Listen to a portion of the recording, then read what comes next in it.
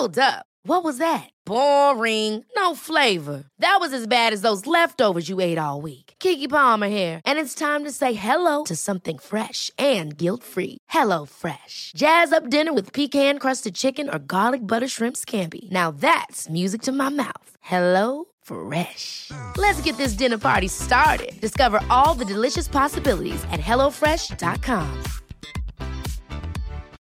Life is full of what-ifs. Some awesome, like what if AI could fold your laundry? And some, well, less awesome, like what if you have unexpected medical costs? United Healthcare can help get you covered with Health Protector Guard fixed indemnity insurance plans. They supplement your primary plan to help you manage out-of-pocket costs. No deductibles, no enrollment periods, and especially no more what-ifs. Visit uh1.com to find the Health Protector Guard plan for you.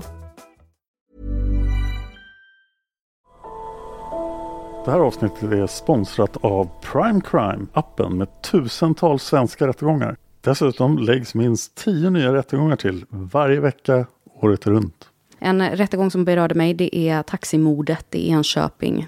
En 26-årig taxichaufför som luras ut till ett naturreservat och blev hängd i ett träd. Och det är 5 ungdomar som döms. En 16-årig flicka och 4 unga bröder. En rättegång jag tyckte var väldigt fascinerande var föräldrar tvingade sin dotter att dricka ättika. Så otroligt galet. Prime Crime erbjuder även en 3 dagars gratis provperiod. Och skulle du välja att bli prenumerant så erbjuder de antingen månadsbetalning för 99 kronor i månaden eller ett reducerat pris på 2 månader vid årsbetalning. Du kan avsluta när du vill. Tack Prime Crime. Tack så mycket Prime Crime. Patreon.com, sök på Mördarpodden så kan ni vara med och sponsra den här podden. Och kommer vi upp i $400 på Patreon så kommer vi att komma ut varannan vecka.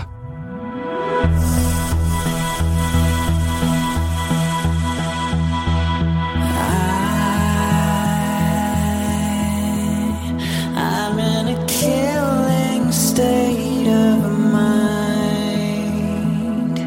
'cause I live in a world that is left behind,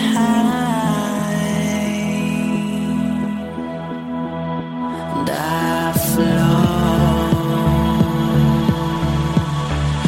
below the line. Du lyssnar på Mördarpodden, en podcast av Dan Hörning och Josefin Måhlén. Intro och bakgrundsmusik görs av Erik Segerstedt. Nu fortsätter vi med det här tragiska fallet. Är du beredd? Hur ska man någonsin kunna vara beredd på någonting sånt här? Vi har gjort sådana här hemska fall förut, men det känns inte som man någonsin är beredd. Nej. Och det är konstigt nog mycket lättare att göra sådana här fall i Seriemördarpodden, där jag är själv. Ja. Som Toolbox Killers var ju fruktansvärt. Men då kan jag sitta och liksom zona ut lite grann och bara vara knastertorr och läsare. Ja. Det blir mycket värre i dialogform. Ja, men det blir det. Man delar den här känslan och det blir lite mer verkligt kanske. Alltså än att man bara läser någonting. Och det är ju verkligt. Det är det som är så svårt att förstå. Eller så har jag gjort så många avsnitt av Seriemördarpodden och så att jag liksom har lärt mig någon slags försvarsmekanism där som inte fungerar här med dig. Ja, precis.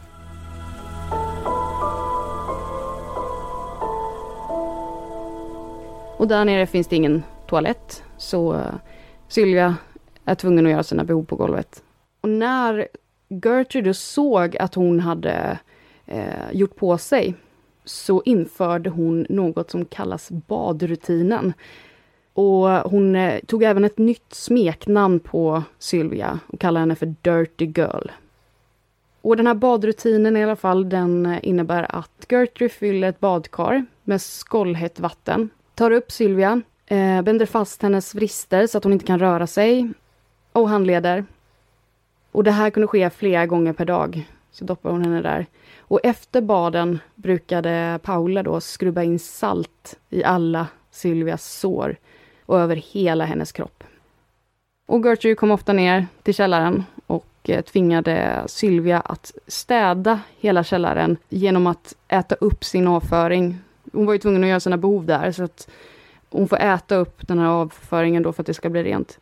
Och hon får en behållare att samla upp urinet med, och sedan tvingas hon att dricka detta. Alltså det är fruktansvärt. Ja, det är så utstuderat. Och så att det verkar som att de bara experimenterar på hur kan vi göra livet så jävligt som möjligt för Sylvia. Men det är ju den där kollektiva psykosen också på något sätt, att det är så jättemånga inblandade och att ingen gör någonting för att stoppa det. Precis, och jag tror att Gertrude fick de här hemska utbrotten, och sen så var hon väldigt ångerfylld och sympatisk och hade liksom sina barn ganska hårt knutna till sig rent. Alltså har man en förälder som mår dåligt så blir man ju väldigt omhändertagande om föräldern. Man får något band där så man kan inte riktigt gå emot. Jag vet inte, men det är ju en väldigt sjuk och bisarr situation. Det är ju inte friskt på något sätt det de gör, och hon är utan tvekan den som ger order och den som fryser ut. Hon för gruppen mot Sylvia, och det är ju väldigt enkelt knep om man ska styra en grupp och få en fiende. Det har man ju sett, hela historien. Men det är inte ofta fienden är en naken flicka som äter sin egen avföring i källaren. Nej, det är det inte. Och någon gång under den här perioden så lyckas Jenny få kontakt med deras äldre syster Diana, som har en egen familj där då. Bra Jenny! Ja, det är bra. Och Jenny berättar om misshandeln och vad som händer i huset, och sa att de skulle kontakta polisen så de skulle få hjälp av Diana. Diana ignorerar brevet, och hon tror att Jenny är arg och ledsen för att hon har blivit straffad, för att hon har betett sig dåligt helt enkelt. Och hon kommer bara på det här då för att hon vill komma och bo hos Diana och hennes familj istället. Samtidigt så berättar en 12-årig pojke för sin mamma att han har sett dem slagit och sparkat Sylvia. Alltså det är en grannpojke då som tycker att det här som han har bevittnat, att de ska få slå Sylvia för betalning och sådär. Att det är obehagligt, så har han gått och berättat om detta för sin mamma. Bra 12-åringen. Ja, väldigt bra. Mindre bra av mamman som svarar: det är vad som händer när man blir straffad. Okej. Eller det är vad som händer när man är olydig. Då undrar vad som pågick i övrigt i grannskapet om mamma reagerar sådär. Men jag tror det är så att mamman, alltså att pojken bara säger att de slår. Mamman tänker väl att det är som det brukar vara med barn, att man piskade dem på rumpan, man slog säkert också. Och så var det kanske inte mer med det. Det är fortfarande hemskt, men det är liksom hör till vanligheten i uppfostran på den tiden. Och efter det blev den där 12-åringen den mest väluppfostrade 12-åringen i hela grannskapet. Va? Är det där standard? Okej. Titta mamma, jag har diskat, jag har städat, jag har bäddat min säng. Ja. Det tror jag nog. Och under den här tiden så kommer även prästen på besök. Prästen från församlingen då som Gertrude är med i. Och, det är en del av hans program att han vill se hur hans församling har det hemma. Det som prästen vill prata om, det är liksom hur mår Gertrude? Och Gertrude pratar om Sylvia då. Att hon är en otrolig börda. Hon berättar att Sylvia är prostituerad och har blivit gravid för att hon inlett affärer med äldre gifta män. Gertrude hon säger att nej, Paula är inte gravid, hon är oskuld. Alltså hon har aldrig gjort några sådana dumheter. Och den som är gravid, det är Sylvia. Och det är för att hon har varit med äldre gifta män. Hon är prostituerad nämligen då, säger Gertrude. Hon har fastnat i det här att Sylvia är prostituerad. Det är någonting hon upprepar hela tiden. Och samtidigt så är Paula nu, hon börjar bli, alltså... Det börjar synas. Ja, precis. Men Gertrude insisterar också att hennes dotter var oskuld. Och att det här då var, det var Sylvias försök att smutskasta Paula. Det här var bara liksom Sylvias påhitt på något sätt. Och Paula kommer in och berättar att hon känner så stort hat mot Sylvia. Hon klarar inte av Sylvia. Hon bara känner otroligt stort hat. Och Gertrude och prästen bad tillsammans om att Sylvia skulle hitta räddning och bli bättre. Strax efter så kommer Diana, den äldre systern, och hälsar på. För hon, även om hon ignorerar det här brevet så känner hon nog på sig att hon blir ändå orolig. Hon vill kolla till. Men Gertrude hon vägrar släppa in Diana i huset. Först påstår Gertrude att det är flickornas pappa som har sagt att Diana ska inte komma dit. Hon är förbjuden att kontakta dem eller systrarna. När Diana sa emot då, så hotar Gertrude med att kalla polisen och anmäla henne för att bryta sig in om hon försöker komma in i huset. Så Diana, hon går iväg en bit, men hon gömmer sig i närheten av huset. Ända tills att Jenny kommer ut. Så att hon har nog gömt sig där flera timmar, tror jag. Och Diana, hon går fram till Jenny, för hon börjar ju förstå, Diana, att den här sjuka människan som inte släpper in mig i ett hus där mina systrar finns i, det är någonting som inte stämmer.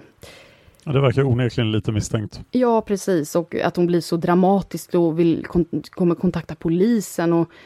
Och det var inte så att flickornas pappa hade sagt att Diana inte skulle få komma och hälsa på. Och när hon kommer fram till Jenny, då blir Jenny jätterädd. Hon säger att jag har inte tillåtelse att prata med dig.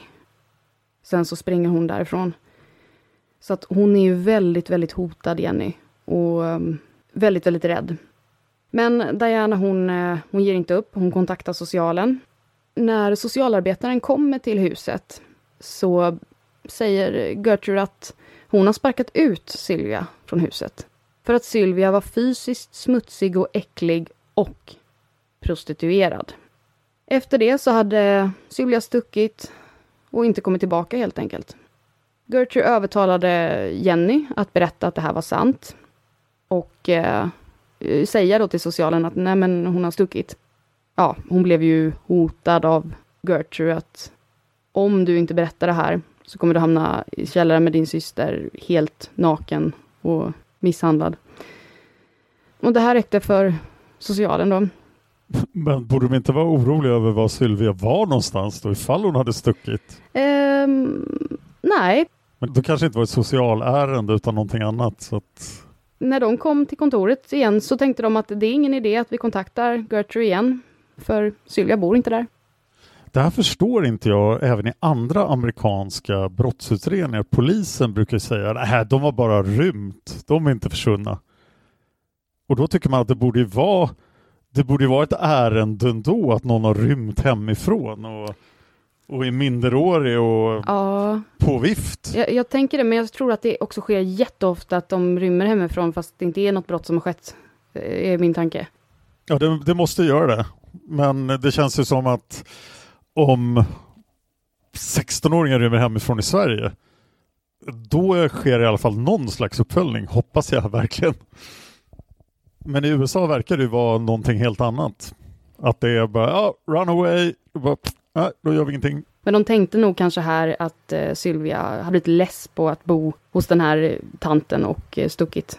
Och så sen också att Jenny berättade att det var sant. Och sen också att det är 1965, så jag vet inte riktigt hur. Å andra sidan kan man ju förstå att socialen kanske inte har som standardrutin att så fort någon säger att någon har rymt, då kollar man om de är nakna i källaren och äter sin egen avföring. Bara som rutin. Nej, precis. Och i 2% av fallen så är det så. Ja. Och nu då så har den här misshandeln, den bara fortsatt. Det är mer och mer judoträningar från Stefanes pojkvän. Den 21 oktober så beordrar Gertrude att barnen ska ta upp Sylvia från källaren och binda fast henne till en säng. There's never been a faster or easier way to start your weight loss journey than with PlushCare. PlushCare accepts most insurance plans and gives you online access to board-certified physicians who can prescribe FDA-approved weight loss medications like Wegovy and Zepbound for those who qualify. Take charge of your health and speak with a board-certified physician about a weight loss plan that's right for you. Get started today at plushcare.com/weightloss. That's plushcare.com/weightloss. plushcare.com/weightloss. Millions of people have lost weight with personalized plans from Noom. Like Evan, who can't stand salads and still lost 50 pounds. Salads generally for most people are the easy button, right? For me, that wasn't an option. I never really was a salad guy. That's just not who I am. But Noom worked for me. Get your personalized plan today at Noom.com. Real Noom user compensated to provide their story. In 4 weeks, the typical Noom user can expect to lose 1 to 2 pounds per week. Individual results may vary. One size fits all seems like a good idea for clothes until you try them on. Same goes for healthcare. That's why United Healthcare offers flexible, budget-friendly coverage for medical, vision, dental, and more. Learn more at uh1.com. Och det gör de. Och Gertrude säger till Sylvia att om hon kan hålla blåsan tätt och inte kissa på sig under en hel natt så ska hon få godkänt att få sova uppe i en säng bland människor igen. Men det gick ju inte. Hon var ju inkontinent. Morgonen efter, när Gertrude inser då att Sylvia har kissat på sig, så klär hon på Sylvia och tar henne till vardagsrummet. Där tvingar hon Sylvia att strippa av sig sina kläder medan hennes söner och grannpojkarna kollar på. Och efteråt så tvingar Gertrude henne att återigen onanera med en glasflaska. Och Gertrude drar upp det här med att Sylvia ska ha smutskastat Paula och Stephanie. Du har bränt mina döttrar så nu ska jag bränna dig, skriker hon. Och Sylvia då, som har fått på sig kläderna igen, de rycker Gertrude av så att hon är helt naken. Hon binder fast henne, tejpar för munnen, samtidigt som en av Gertrudes ungar då tar fram tändstickor och vämmer upp en nål. När nålen är glödhet så använder Gertrude den till att karva in och bränna in I am på Sylvias mage. Sedan ger hon order till den här grannpojken, även hennes älskare, Hobbs, att fortsätta skriva med nålen på magen. Och det han ska skriva är I am a prostitute and I'm proud of it. Efter en stund frågar han lite skamset då, hur stavar man prostitute? Gertrude skriver det på en lapp så han kan fortsätta skriva det på Sylvias kropp. Den här tatueringen ger 3:e gradens brännskador. Så inte ens en modern plastikkirurg hade kunnat rätta till de skador. Alltså det var så illa. Men Gertrude, hon lämnade rummet väldigt nöjd. Nu har ju det karvats in på Sylvias kropp att hon är prostituerad. Hon lämnar rummet. Hon lämnar Sylvia bunden, naken och bränd. Ja. Men Hobbs och Paula och den 10-åriga dottern bestämde sig för att ge Sylvia en till tatuering. De karvar in bokstaven S mellan hennes bröst. Och det är oklart om det stod för Sylvia eller om det stod S som för slave. Ricky börjar med att bränna in S-et längst ner. Men han ångrar sig då när han har börjat skriva in det här S-et, för han tycker istället att det ska vara Jenny som ska göra det. Jenny vägrar, så han tvingar 10-åringen. 10-åringen alltså? Och hon var väldigt skakad och chockad, så hon råkar karva in en 3 istället. Men det skulle då varit ett S. Gertrude kommer in i rummet igen. Och hon säger att vad ska du göra nu, Sylvia? Du kan aldrig gifta dig nu. Du kan aldrig klä av dig naken inför någon. Vad ska du göra nu? De tar av Sylvia munkaven och Sylvia svarar: jag gissar på att det är ingenting jag kan göra. Det är ju redan där. Stephanies pojkvän tar ner Sylvia till källaren och använder henne för att träna judo. En natt så smyger Jenny ner till källaren för att träffa Sylvia. Och Sylvia säger till Jenny att jag kommer dö här. Jag är säker på det. Strax efter att Jenny har varit där nere så vänder Gertrude helt plötsligt. Hon tar upp Sylvia till en säng och tillåter henne att sova där. När Gertrude sedan väcker henne dagen efter så tar Gertrude och Stephanie henne till badrummet och ger henne ett bad. Och det är så här, inget tortyrbad utan ett vanligt bad. Vad är det som händer? Det här verkar oroväckande. Ja, precis. Just med tanke på situationen så är det också oroväckande. Efteråt så klär de på henne och tvingar henne att skriva ett brev. Det är ett brev där hon förklarar att hon har rymt iväg. Och det här brevet ska de då ge till föräldrarna. Gertrude tvingar henne att skriva: kära Mr. och Miss Likens. Jag hängde med ett gäng pojkar mitt i natten. Och de sa att de skulle betala mig om jag gav dem vad de ville. Så jag hoppade in i bilen och gav dem vad de ville. Sedan misshandlade de mig och lämnade mig med sår i ansiktet och över hela min kropp. De skrev även på min mage: jag är en prostituerad och jag är stolt över det. Och det här är ju då förmodligen Gertrudes sätt att skydda upp sig själv. Att hon förstår nog att det här ser inte bra ut. Nästa sak hon vill att Sylvia ska skriva i brevet är: jag har gjort allt jag kunnat för att göra Gertie, ja, det är nog ett jäkla smeknamn, arg. Jag har gjort så att Gertie har fått spenderat massor med pengar på mig. Jag fördärvade en helt ny madrass genom att kissa på mig. Jag har gjort så att Gertie måste betala massor doktorräkningar och det har hon inte egentligen råd med. Jag har gjort henne till ett nervvrak och alla hennes barn. Och även om det är konstigt så tvingar inte Gertrude Sylvia att signera brevet. Ja, men det kanske inte behövs för föräldrarna känner igen hennes handstil. Ja, så kan det vara. Ett tips om man tvingar folk att skriva ett brev under hot, då ska man nog inte få dem att nämna en själv.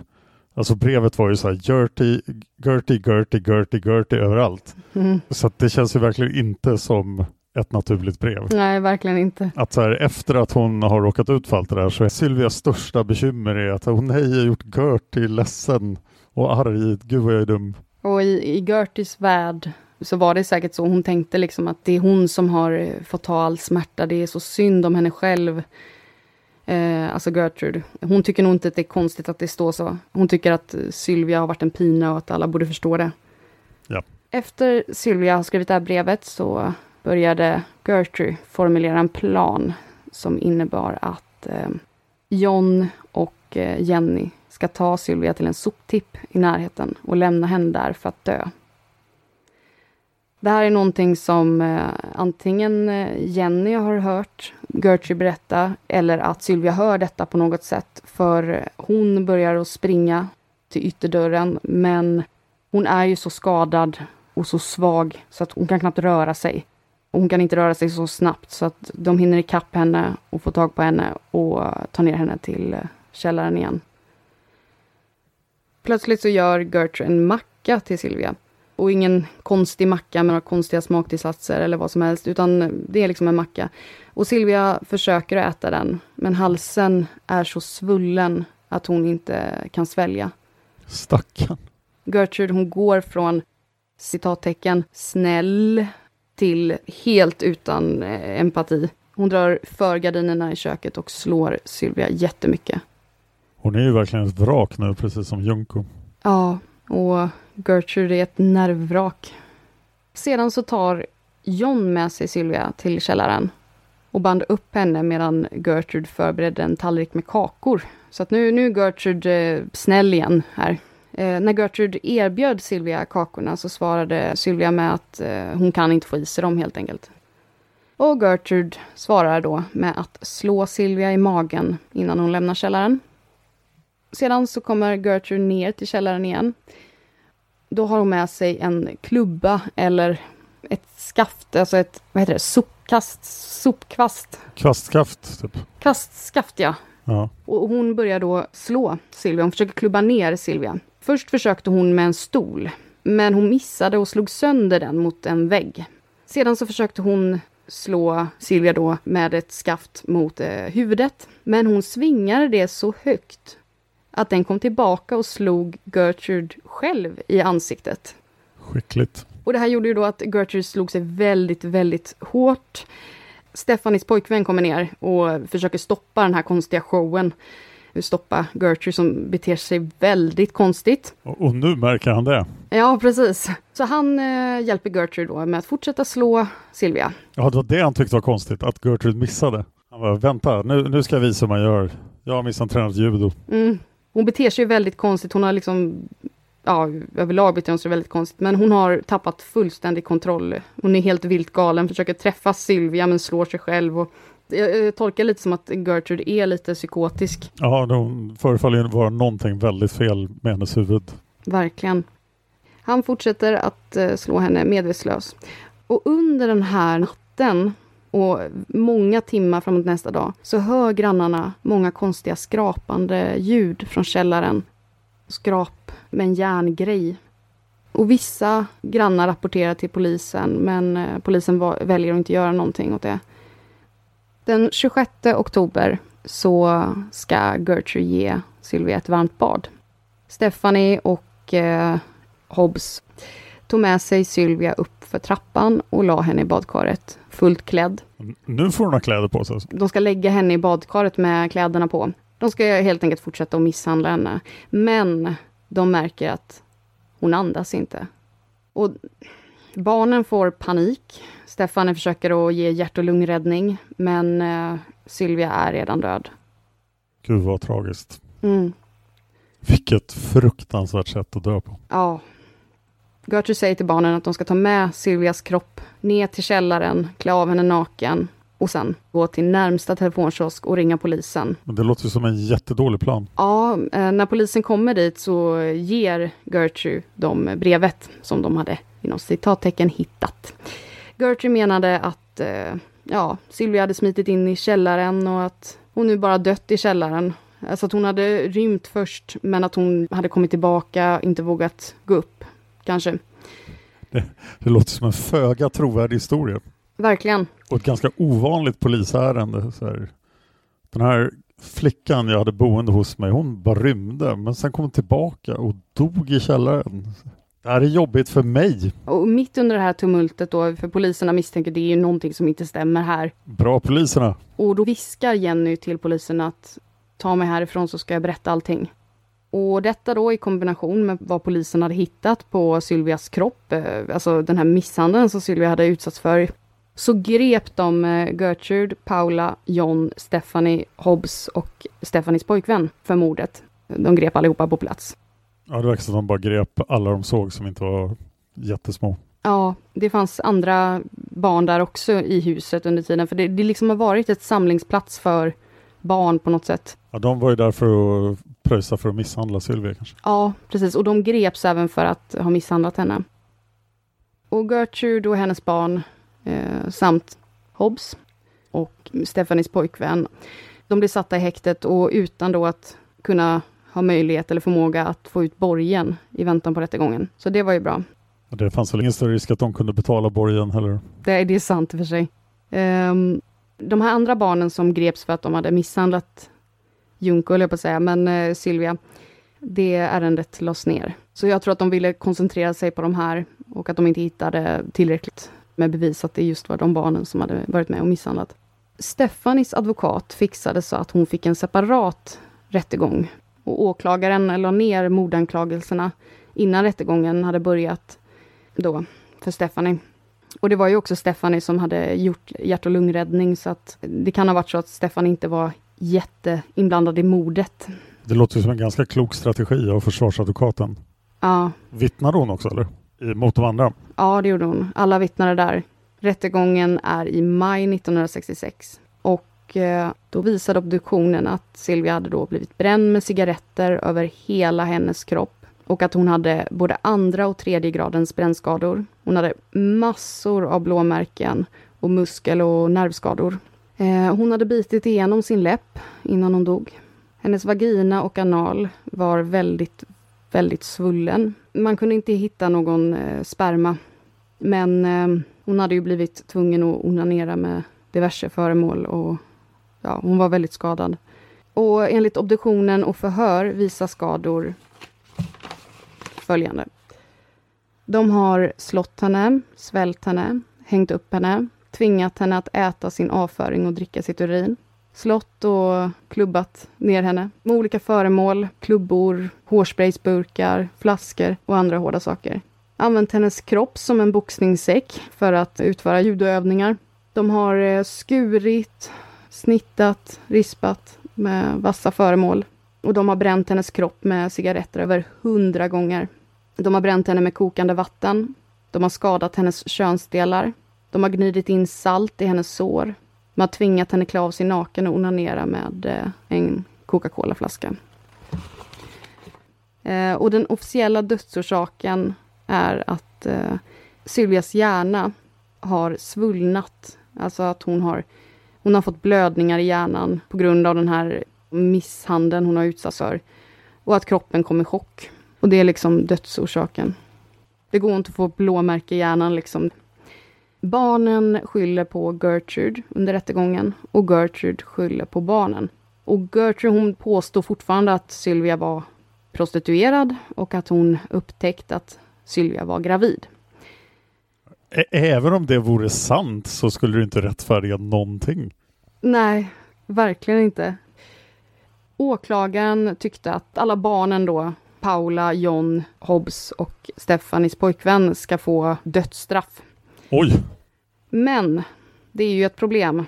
Och det är ju att Paula, hon ska ju föda mitt i rättegången. Så det blir uppskjutet och det blir liksom försvårat. De fick skjuta fram det då för att hon skulle föda. Men fortfarande oavsett vad så insisterade både Gertrude och Paula på att Paula aldrig har varit gravid och att hon var oskuld. Men Paula döpte barnet till Gertrude. Vad fint. Gertrudes advokat försökte att skylla skulden på Gertrudes barn. Och försökte också framställa och liksom skapa en bild av att Gertrude var liksom sjuk. Att hon gick på massa tabletter. Att hon var väldigt svag. Det var liksom barnen som hade utfört den här misshandeln. Det var inte hon. Hon förstod inte i sitt tillstånd vad som för sig gick i huset. Det var bara barnen som hade med det här att göra. Medan då advokaterna till barnen skyller på Gertrude och menar på att hon har manipulerat barnen. Och Gertrude hon säger själv då i en av rättegångarnas förhör som sitt försvar då, eller man ska säga, att Sylvia var en prostituerad, att hon hade haft ihop det med en medelålders man som var gift, att hon hade blivit gravid och påstod även att det var Sylvia som startade bråken hemma liksom. Så det var vad Gertrude menade på då. Men de kallar upp Gertrudes 11-åriga dotter Mary. Mary vågar liksom inte säga någonting först. Hon backar upp Gertrude. Men i ett korsförhör så bryter den här 11-åringen totalt ihop och berättar att hon har ljugit om allt. Då ger hon en helt annan förklaring. Hon berättar att hennes mamma och syskon hade torterat och mördat Sylvia. Och just att det är ett barn som går emot sin familj, men alltså står upp för sanningen, att hon känner att det här är fel, hon vill liksom göra det rätta, det gör att de tror väldigt hårt på det här vittnesmålet. Och så speciellt förr då så hade man ju lite mer tanke om att barn inte kunde ljuga på samma sätt. Men just att hon kände liksom att familjen har gjort fel och hon valde på detta sätt. Hey, it's Danny Pellegrino from Everything Iconic. Ready to upgrade your style game without blowing your budget? Check out Quince. They've got all the good stuff, shirts and polos, activewear and fine leather goods, all at 50 to 80% less than other high-end brands. And the best part? They're all about safe, ethical, and responsible manufacturing. Get that luxury vibe without the luxury price tag. Hit up quince.com/upgrade for free shipping and 365-day returns on your next order. That's quince.com/upgrade. Hold up. What was that? Boring. No flavor. That was as bad as those leftovers you ate all week. Keke Palmer here, and it's time to say hello to something fresh and guilt-free. Hello Fresh. Jazz up dinner with pecan-crusted chicken or garlic butter shrimp scampi. Now that's music to my mouth. Hello Fresh. Let's get this dinner party started. Discover all the delicious possibilities at hellofresh.com. Hey, it's Paige DeSorbo from Giggly Squad. High quality fashion without the price tag. Say hello to Quince. I'm snagging high-end essentials like cozy cashmere sweaters, sleek leather jackets, fine jewelry, and so much more. With Quince being 50 to 80% less than similar brands.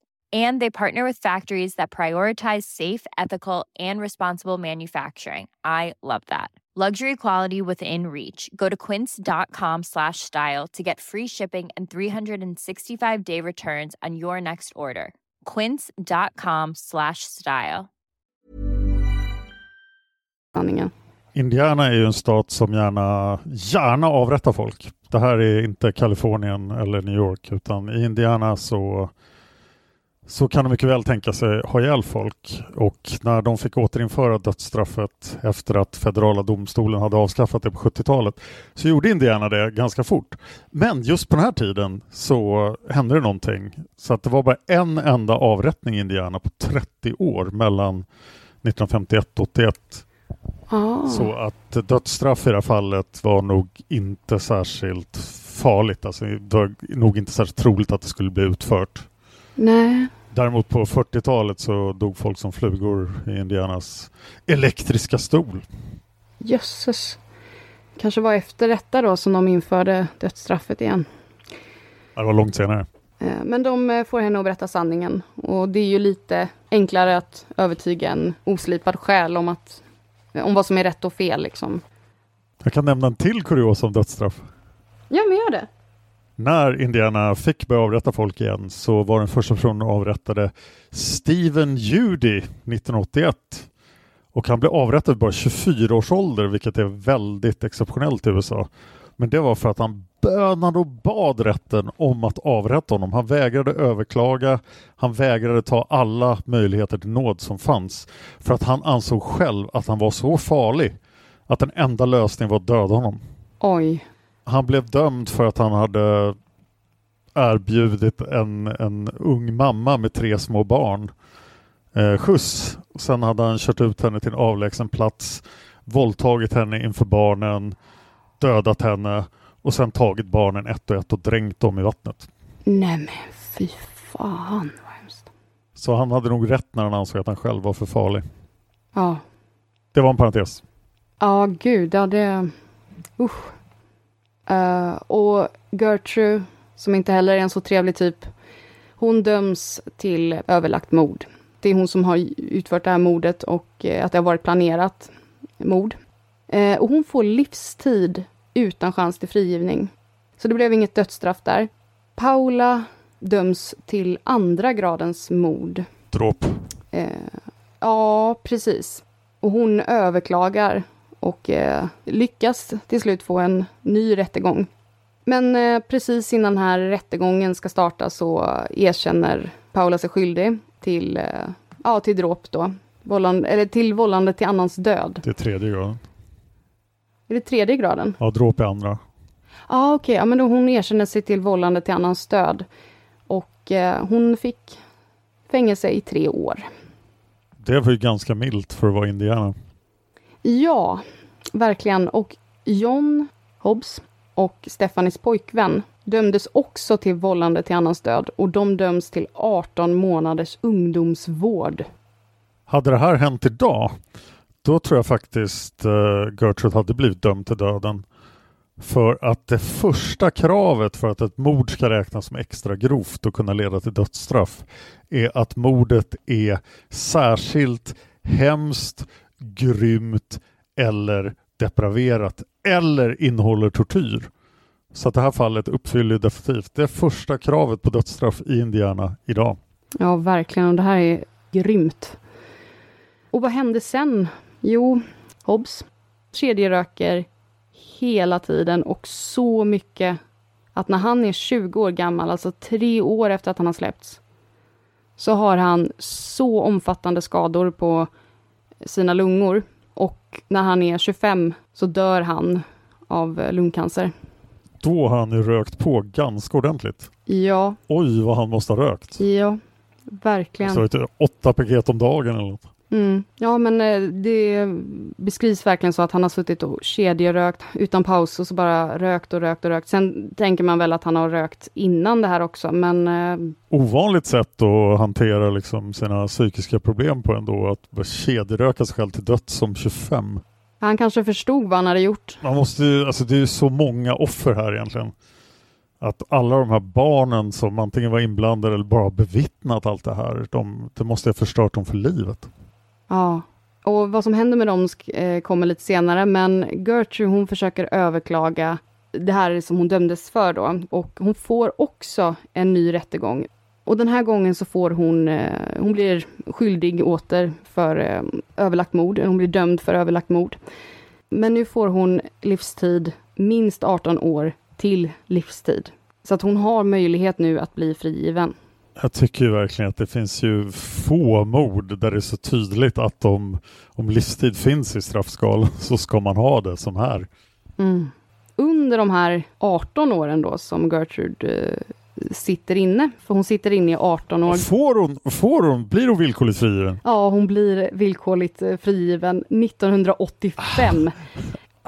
Och rättegången var ju 1966 och man räknar ju även häktestiden då. Mm. Så hon sitter inte så länge. Och då lever hon idag? Nej, det gör hon inte, som tur är. Skönt. Och under de här 18 åren så är hon verkligen en mönsterfånge. Och hon blir då mamma till yngre fångar. De här yngre fångarna då kallar henne också för mom. Och sen får de bo under hennes brits nakna och äta sin egen avföring. Exakt. Nej, men hon sköter sig. Hon har en syateljé där hon hjälper fångarna att sy. Men när hon blir frigiven så den här nyheten om att hon har blivit släppt, den sprider sig. Det är liksom chockvågor i USA. Mm. Och speciellt i Indiana. Jenny och hennes familj var med i tv för att berätta att Gertrude, som då var 56 år när hon släpptes, för att berätta om det här och liksom, ja, att de inte tyckte om att hon hade släppts. Det var mycket demonstrationer för att stötta Likens familj och att de tyckte att hon inte skulle släppas. Det kan man ju förstå. Jag är upprörd. Jag har sällan tyckt så illa om någon gärningsman som henne. Ja, verkligen. Och det är många som tycker samma sak som du. För under 2 månader så samlade aktivister som är antibrott, tycker de ska få hårdare straff. De samlade in 4500 signaturer från medborgare i Indiana. Och som krävde då att Gertrude skulle åka in igen. Och det är nästan alla Indiana. Nej, det är inte. Men det är en hel del. Sorry, Indiana. Ja, verkligen. Men Gertrude, det var inget som påverkade henne. Hon fick vara fri.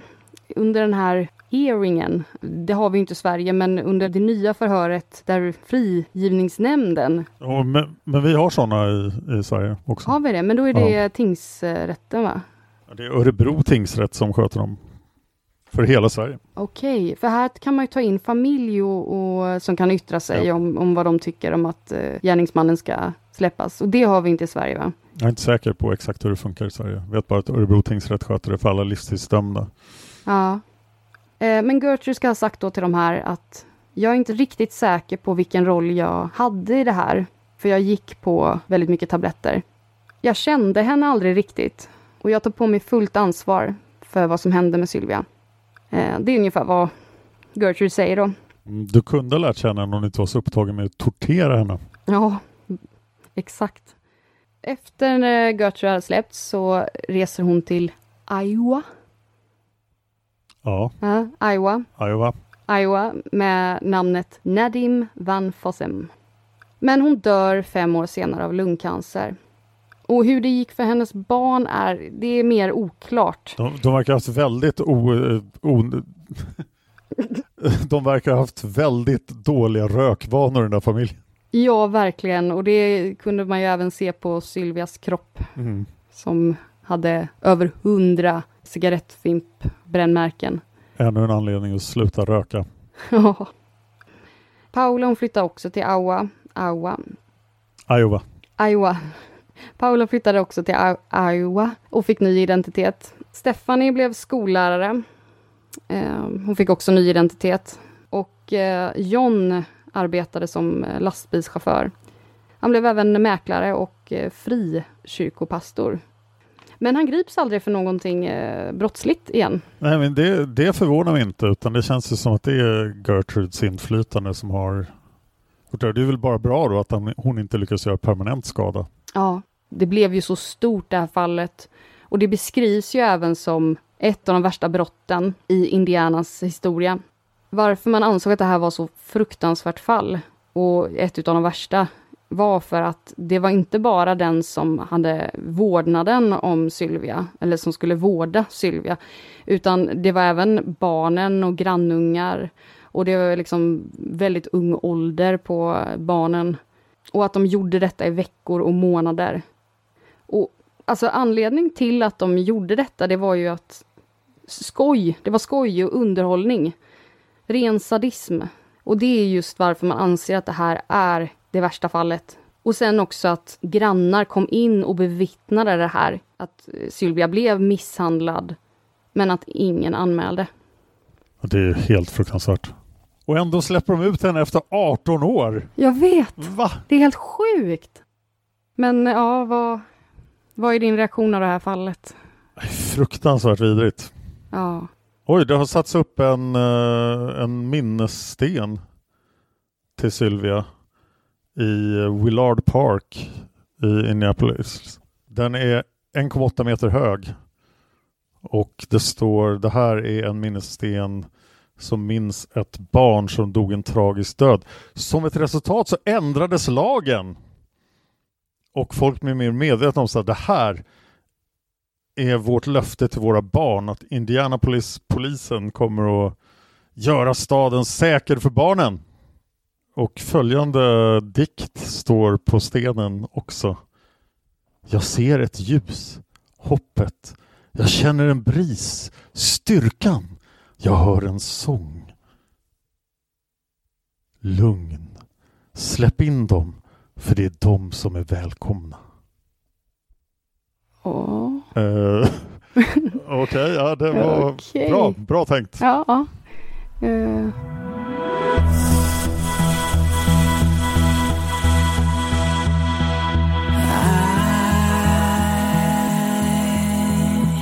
I'm in a killing state of mind, 'cause I live in